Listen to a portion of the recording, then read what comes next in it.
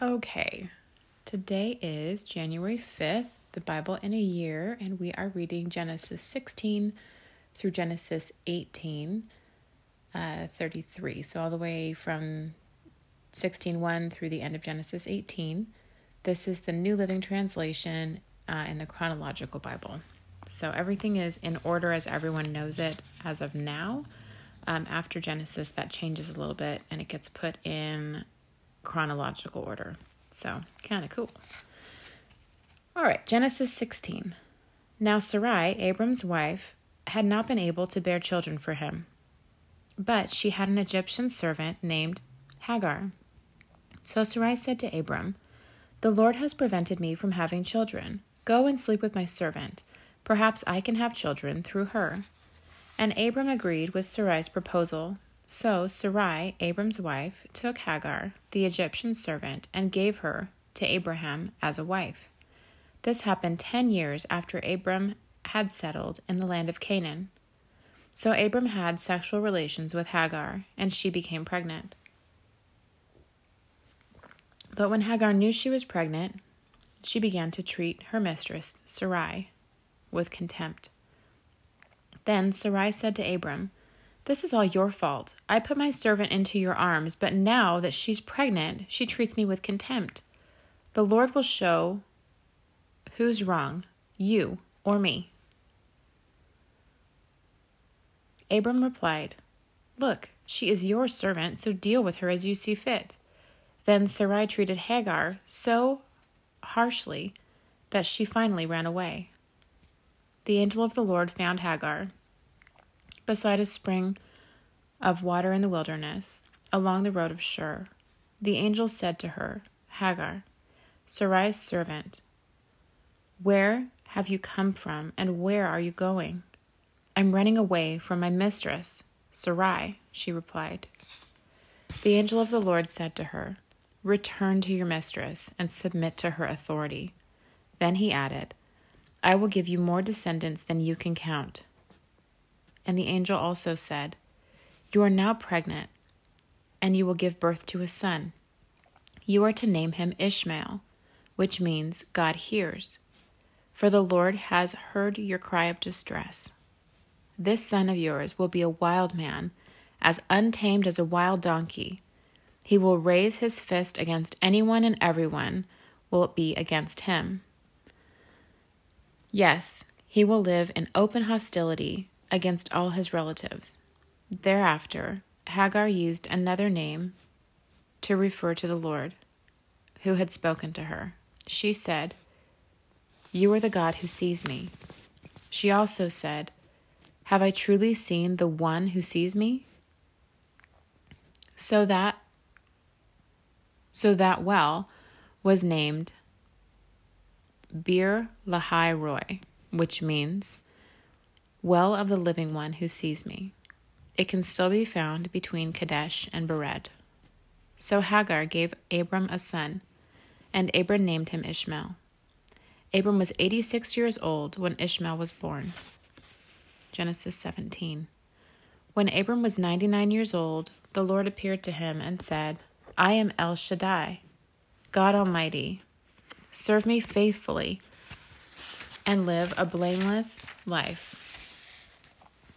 I will make a covenant with you, by which I will guarantee to give you countless descendants."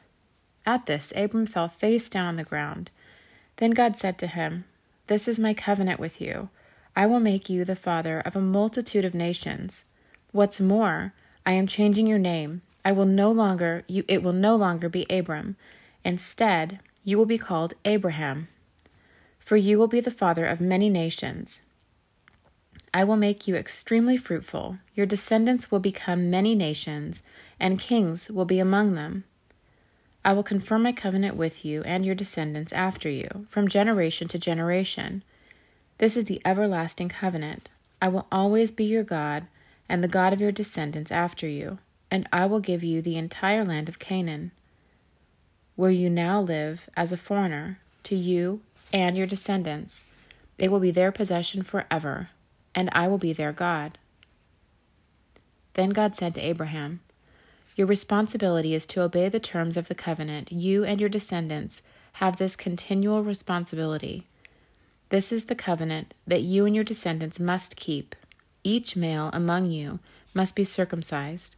You must cut off the flesh of your foreskin as a sign of the covenant between me and you. From generation to generation, every male child must be circumcised on the 8th day after his birth. This applies not only to members of your family, but also to the servants born in your household and the foreign-born servants whom you have purchased. All must be circumcised. Your bodies will bear the mark of my everlasting covenant.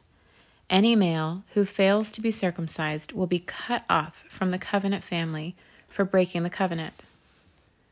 Then God said to Abraham, regarding Sarai, your wife, her name will no longer be Sarai. From now on, her name will be Sarah, and I will bless her and give you a son from her. Yes, I will bless her richly, and she will become the mother of many nations.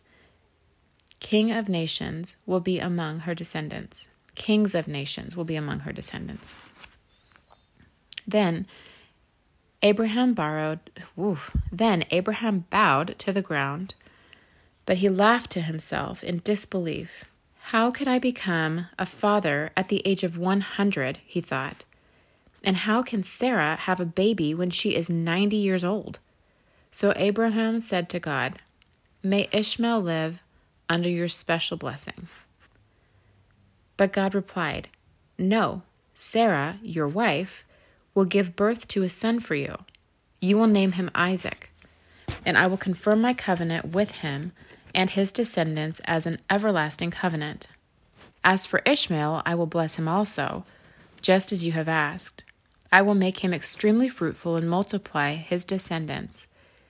He will become the father of 12 princes, and I will make him a great nation.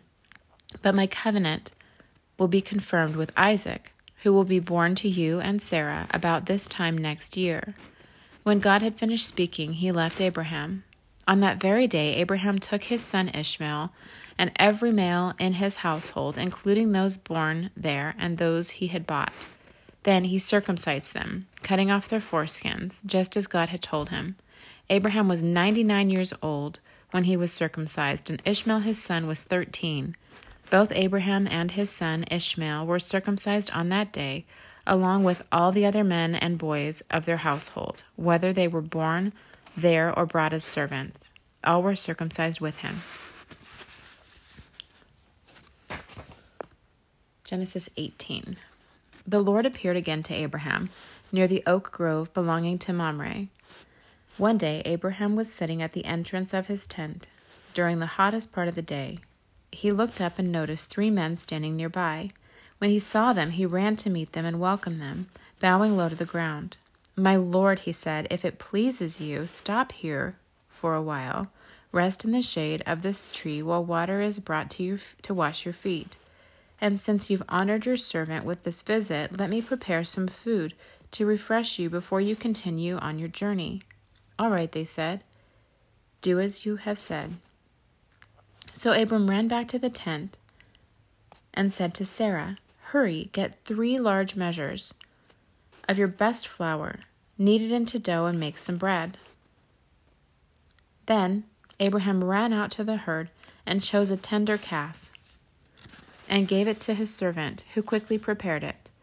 When the food was ready, Abraham took some yogurt and milk and roasted the meat, and he served it to the men. As they ate, Abraham waited on them in the shade of the trees. Where is Sarah, your wife? The visitors asked.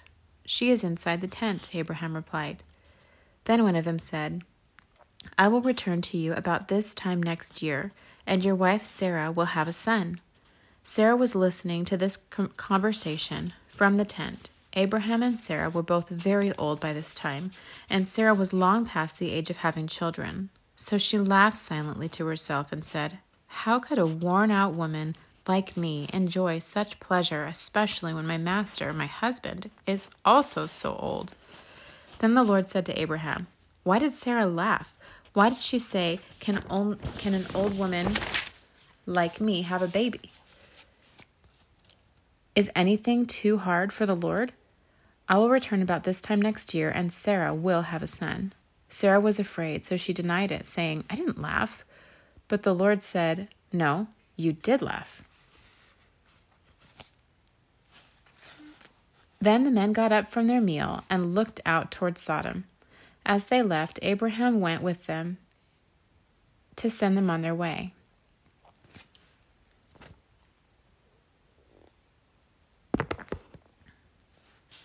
"Should I hide my plan from Abraham?"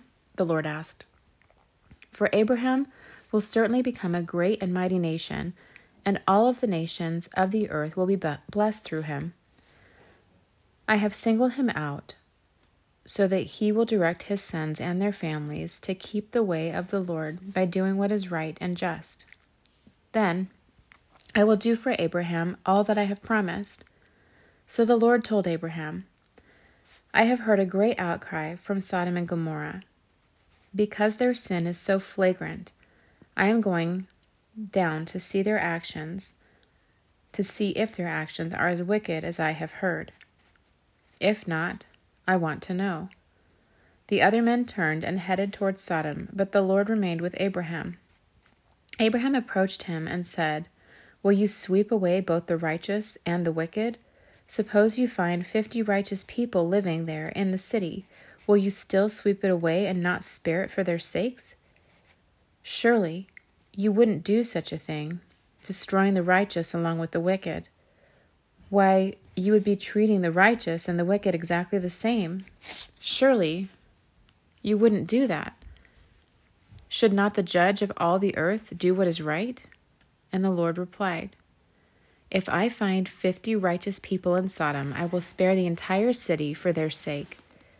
Then Abraham spoke again, "Since I have begun, let me speak further to my Lord, even though I am but dust and ashes.